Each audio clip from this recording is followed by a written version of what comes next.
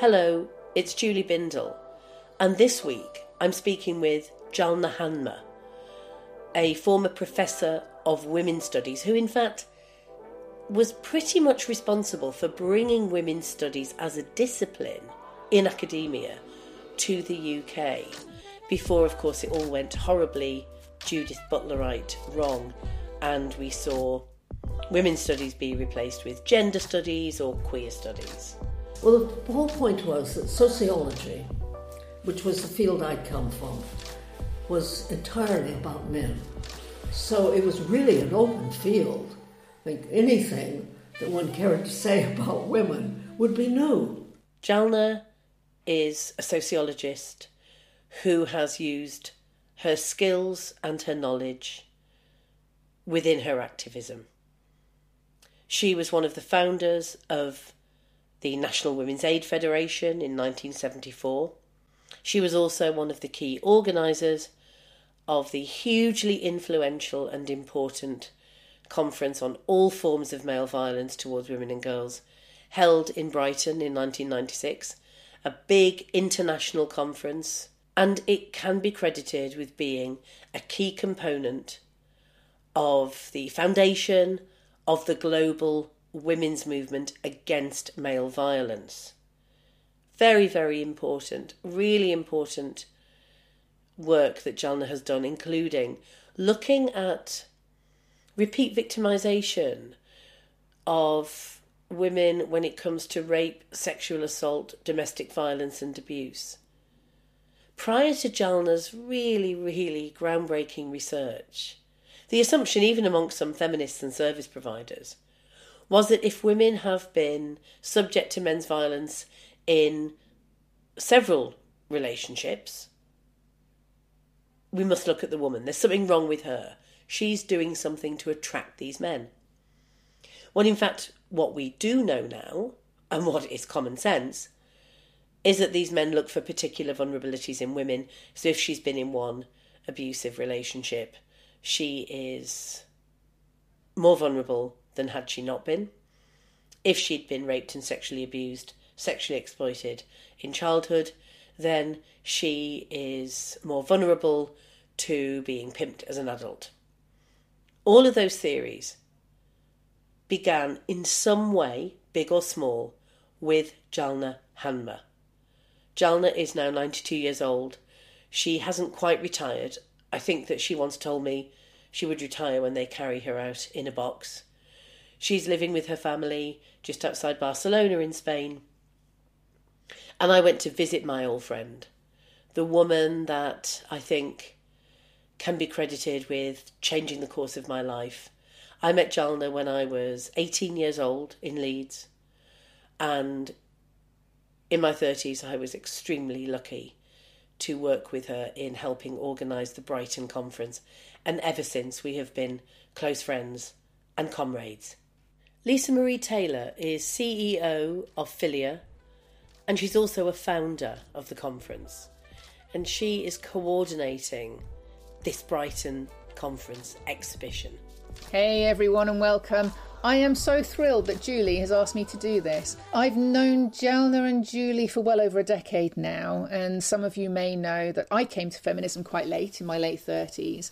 And Jalna, Julie and many others were so generous with their time and their sharing of knowledge. I owe them an immense debt of gratitude. I have huge admiration for Julie and Jalna for their hard work over many decades and their tenacity, and I think most of all for their feminist analysis. Now, along the way, my journey to feminism, I kept hearing about this seemingly mythical event, a conference held in 1996 in Brighton, where 3,000 women came together and took part in workshops and panels and discussions. Andrea Dworkin was one of the speakers, and the conference was called the International Conference on Violence, Abuse and Women's Citizenship. Now, a couple of years ago, Sheila and Hina came to me and said, "We've got the cassettes, the original recordings from this 1996 event. Do you think Filia might like to have them? Of course, we said yes, and we managed to get some funding, and we've been able to digitalise those recordings, and we're building a platform right now so that we can bring those recordings to a wider audience. And we're also going to be bringing some of the recordings and some other bits and pieces from that event to our conference in Glasgow in October of this year. Now, it turns out that Jalna and Julie were both part of the organising group that brought this conference into being. So I'm absolutely thrilled to be introducing this particular podcast, and you'll hear more about the 1996 event during it. So Jalna and Julie are both previous speakers at Filia. I'm really hoping that they'll be there again in October, and I can't wait to listen to them again. And you're in for a real treat with this podcast, so do enjoy, and I will see you all in Glasgow. Take care. Bye-bye. Jalna, we're looking towards Filia this year, 2023, which will be in Glasgow, and you've been to pretty much every Filia in the last few years anyway. I think so. Yeah, I think probably you missed one, and so did I, but Right. it's a great conference. I mean, we all love Filia. But this year something special is happening. So just for the listener, the conference that you organised along with Kathy Itzin and help from many others that were privileged to be involved, that was held in Brighton in 1996, a week-long conference on violence, abuse and women's citizenship, Yes. is going to be given another airing at Filia. They have got some funding. They are going to put on a big exhibition about the 1996 conference. Right. They have many of the physical audio tapes of the talks, of the plenary sessions, of the individual keynote speeches, and they're going to put that all together, a visual and audio exhibition, so it will be a bit like recreating the event itself for the women. That's fantastic. Fantastic. Well, you've been interviewed for it, and they'll interview you again, obviously, and you'll no doubt be speaking about it at Filia in October. Yes, and if I could look at what I've said previously, because it's been a long time and one forgets things. Well, 1996 is a lifetime ago for some of the women who are going to be at Filia, because it's cross-generational, this conference. Yeah. They won't have been born in 1996, or there will have been children in 1996. Right. So think about it. I can't do the math. How the hell long ago was it? We're talking about... So, 1996... And 2006 was 10 years. 2016 would be 20 years. So we're talking about 27 years ago. Right. So there will be women at the conference and listening to this now who were not alive when we had that conference. That's true. Okay, so let's have a look then at what led up to organising that conference all that time ago. Now, obviously, you didn't just start your feminist or political campaigning with the Brighton Conference in 1996. So you've got quite a long history of political activism and feminist campaigning, right? This is true. I mean, you're very old, let's face it. Well, yes, that's right. I'm in my 90s. Right, and I'm 60 now. Yeah. So I was a kid, I was in my teens when we met, and, Yeah. you know, you probably hadn't even started approaching the menopause. This is what we're talking here. Sure. But Sure. this is all good, because what we need is for young women to know their history. Right. So you were Professor of Women's Studies, and you pretty much brought women's studies to the UK, didn't you? Well, yes. There was somebody who was Professor of Women's Studies down in Kent. And when I heard about that, I thought, yes, that's what we need up in Bradford. Because Bradford was an engineering college, really, basically, and it had this relatively small social science department, of which there were sociology and also social administration. And I was in the social administration department, where Hilary Rose was the chairman. I think there were all women were chairman. So she was chairman of that. And there was another woman who was the chairman of the sociology department. So, and that was unusual because there were only 3 women professors in the United Kingdom at that point in time. And what point in time are we talking about? Is this in the 1970s, early 1970s? Yes, I think so. Right. And the woman who wasn't at Bradford was somewhere in the Midlands, and she was the first woman professor appointed after the Second World War, I think. So 3 altogether by the time you brought women's studies. And people Yes. were asking, why did you need women's studies? Well, the whole point was that sociology, which was the field I'd come from, was entirely about men, only men. There were no women except the occasional woman appeared in family studies, and that was it. So it was really an open field. I think anything that one cared to say about women would be new. Yes. Well, you know, I was doing a debate a few years ago at Durham University Debating Society, which is, you know, it's one of the top 5 debating societies in the country. And I was debating a man who considers himself to be a men's rights activist. In other words, he's a proud anti-feminist. Yeah.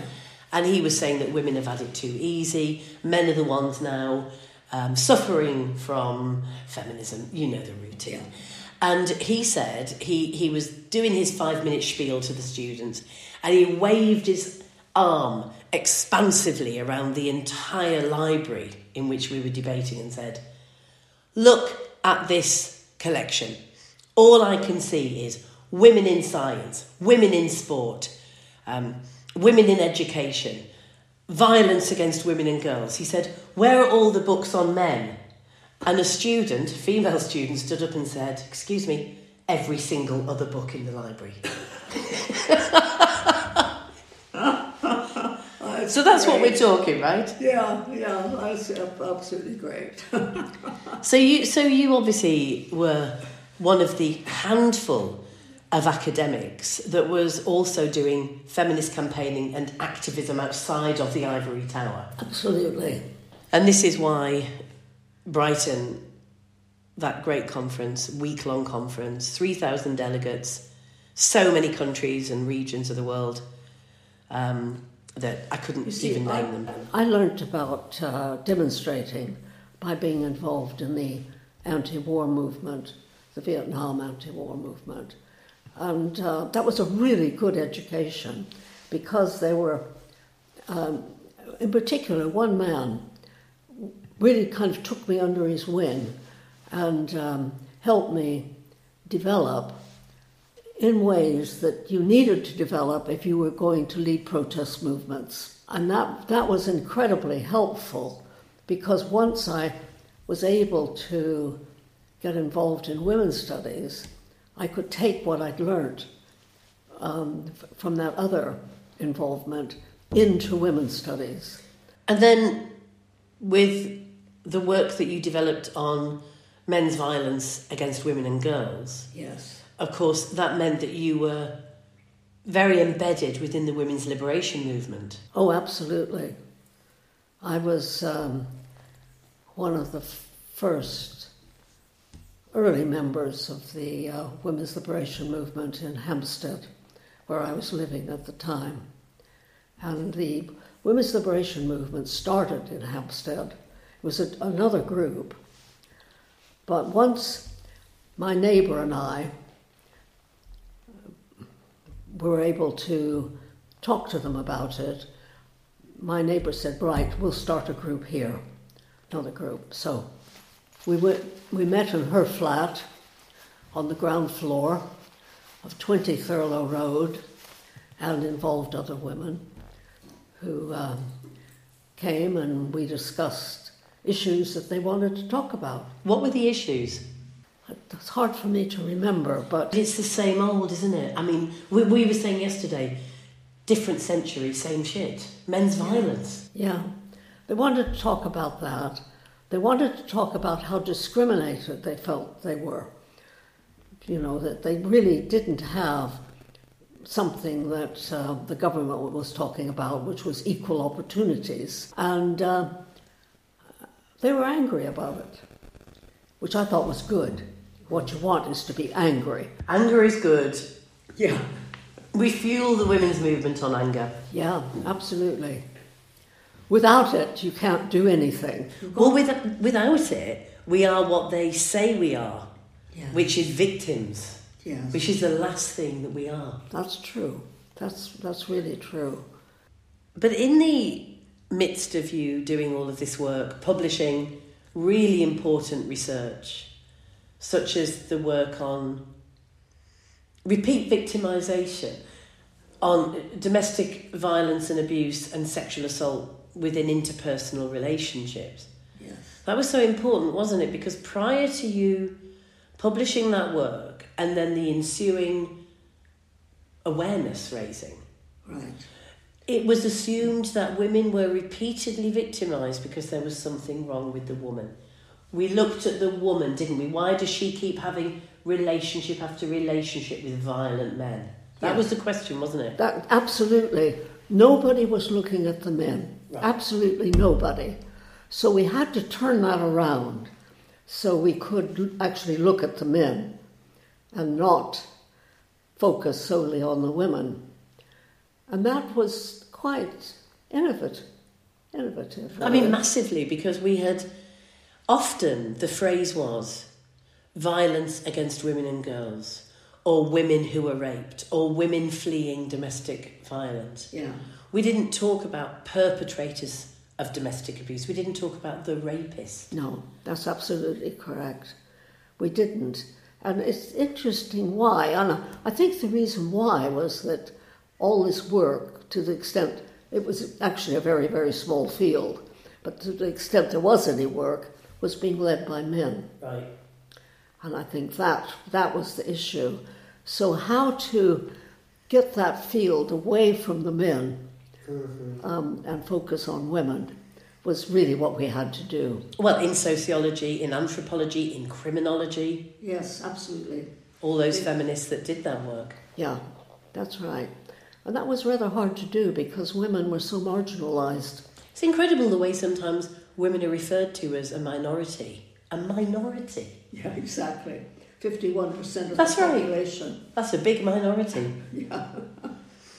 When we, I mean, obviously your CV and your body of work, thankfully, is extremely well documented. And this is what we're arguing needs to happen with all our work from what people call the second wave of feminism. I think we just call it feminism, don't we? Yeah, exactly.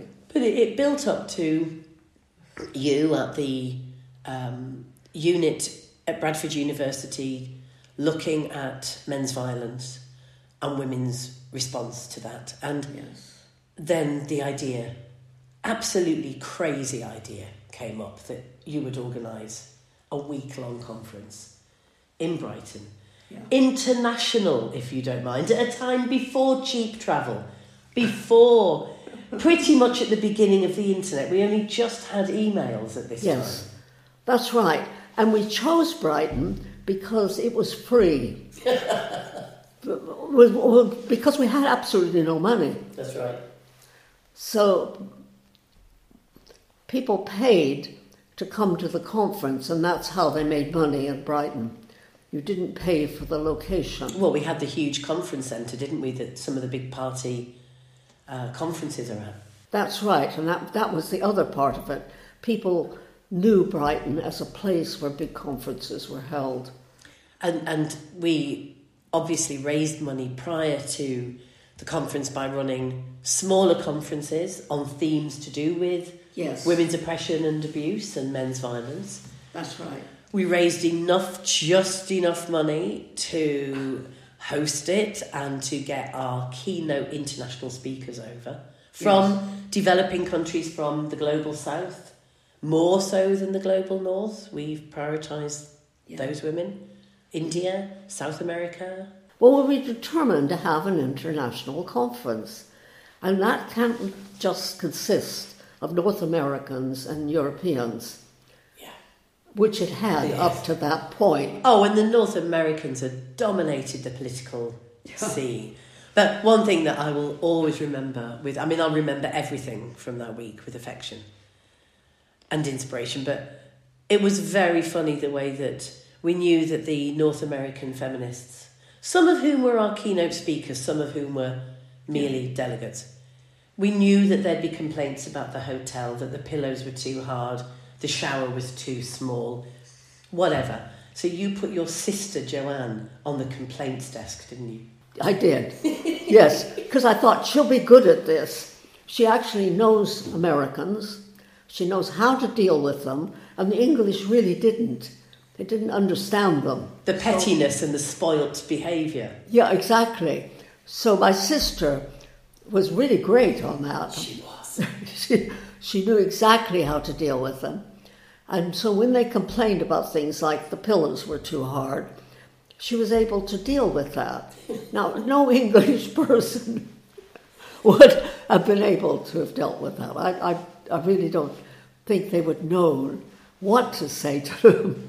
But it was perfect because Joanne's got such a calm manner, and they went away placated, and we got on with being complained at about disabled access, about class politics, about all kinds of things, which is all part and parcel of having a big feminist international conference anyway. Yes, absolutely. Now, it was a week long. It was looking at themes from harmful cultural practices to domestic violence and abuse, rape and sexual assault, prostitution and the sex trade, pornography, just to name a few themes. We had violence against women within military settings, all kinds of pertinent issues that didn't usually get discussed. You see, what actually happened was we asked women, what do you want to talk about? So they had lots of different things they would wish to talk about. So we organised small meeting rooms for them, where they could talk about the things that they thought were important. Yes. And that was unusual. That just didn't happen. You went to conferences where the agenda had been set and you discussed whatever the organisers wished you to talk about. So we set up a different kind of conference, really. It was hugely inspiring because of the thousands of women. There were some men there, and there were lots of women from African nations that were talking about initiatives to tackle male violence that we'd never heard of because we were not yet globalised, and we had no social media. As I say, we had email, but many women in the nations that were represented didn't have access to email, to the internet. It was still dial-up connection. And we learned so much from each other. And one of the things, of course, that we took away from that, because there were many action points for us, was the work being done in tackling the users of prostituted women, the punters, the Johns, and the likes of Norma Hotaling, who since died, Andrea Dworkin, who since died, Fiona Broadfoot, who's very much with us here, Irene Iverson, who since died. All of those women talked about sexual exploitation and prostitution and the fact that this is not a choice, not a job, and it is violence against women. Yeah.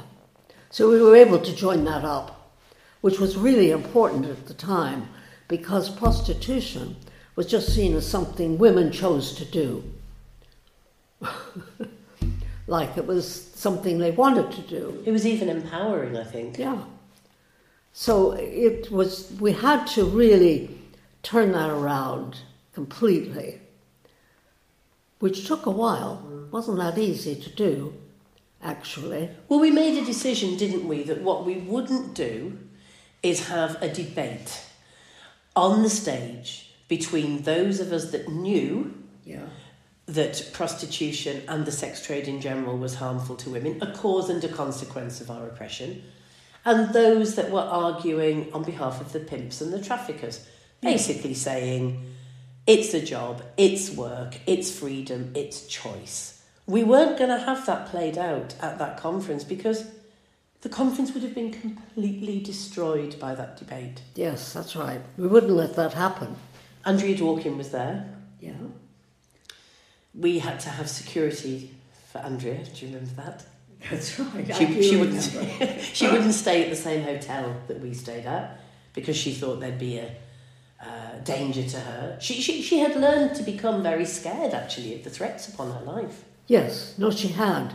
She really thought someone was going to kill her.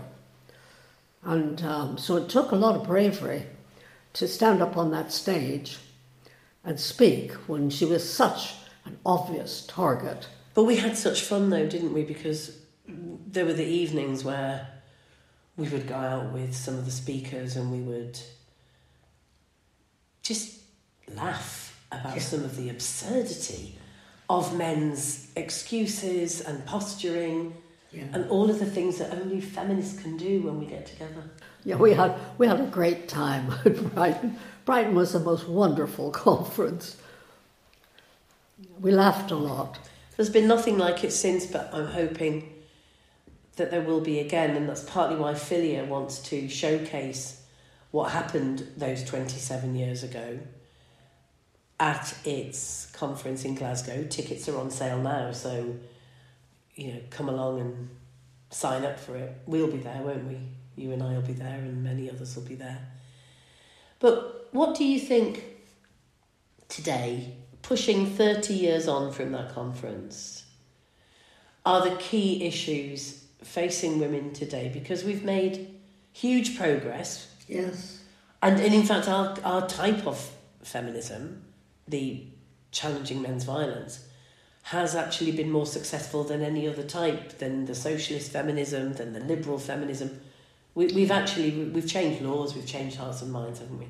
That's right. But men are still killing, raping and beating women. Well, that carries on because there really isn't the kind of opposition to it that we need. What do we need? We've always talked about law enforcement, that it's inadequate. They don't really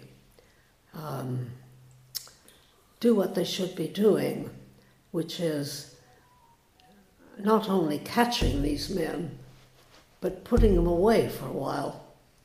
And they don't. They just find them. Well, something ridiculous happens, like they get off. So they find them if we're lucky, they find them. Yeah, exactly. So if they're found guilty, now juries do not like finding men guilty of crimes. They really don't. Crimes against women and children. Yes. They don't mind finding some men guilty of some crimes, but just usually not the crimes against us. That's true, actually, because they think, what did she do to deserve that? Right. And as long as that's in a man's mind, and there was a point when there were virtually no women on juries. And we objected to that. We said, you have to put women on juries. Although we had no means to make them do it. Since when did we ever have means to make them do anything? Exactly. We still exactly. But we made a big fuss about it, that they needed women on juries. Because we thought women would be just that little bit easier to influence in this particular area than the men were. Because no man really wants to be held accountable for violence against women. And he may not be violent against a woman, but he just doesn't want to be held accountable for it either. And one can understand why. I mean, speaking of which, one of the things that was also really interesting at the Brighton conference was the fact that there were some men there doing actually quite impressive work in tackling other men about their violence and their attitudes towards women. Yes, that's true, there were. Where are those men now? Oh, I've no idea.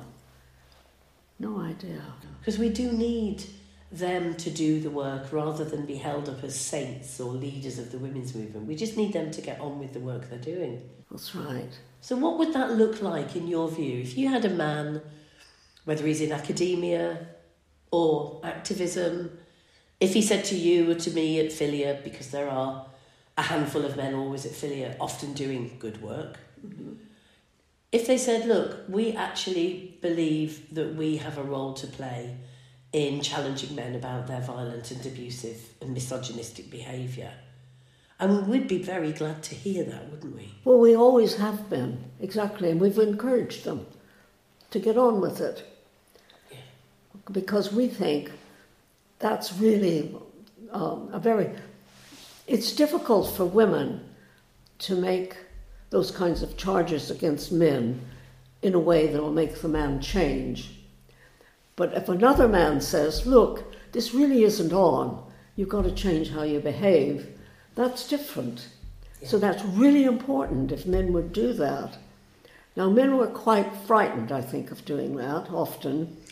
Because it made them look like they were not very manly, I think, and they're all affected by that. And they say, the other man would look at them and say, are you nuts? Well, and they're in danger, the weaker men, or the men perceived to be weaker, are actually in danger of the bigger, tougher, stronger men's violence, aren't they?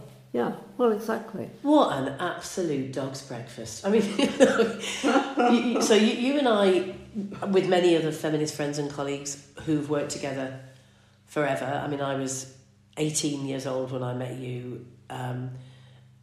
You're 31, 32 years older than me, so you're a generation older than me. I meet women who are 2 generations younger than me at Filia. We span a number of generations, and we're all very different in terms of where we come from. But we're united by the passion and the commitment to end men's violence against women and to liberate women from that, are we not? Yes, absolutely. And that enables us to overcome a lot of differences which matter in other contexts. Yeah. I agree. And please come to the conference in Glasgow, the Filia conference, and please immerse yourself in the retelling of the story of that Brighton conference. And Jalna and I will be very happy to tell you all the stuff that didn't make it to the exhibition, like all the stuff that, a little bit off kilter, shall we say. All the secrets of Brighton. Right. Thanks, Jalna. Lovely to talk to you. Thank you for listening. See you at Filia in October in Glasgow.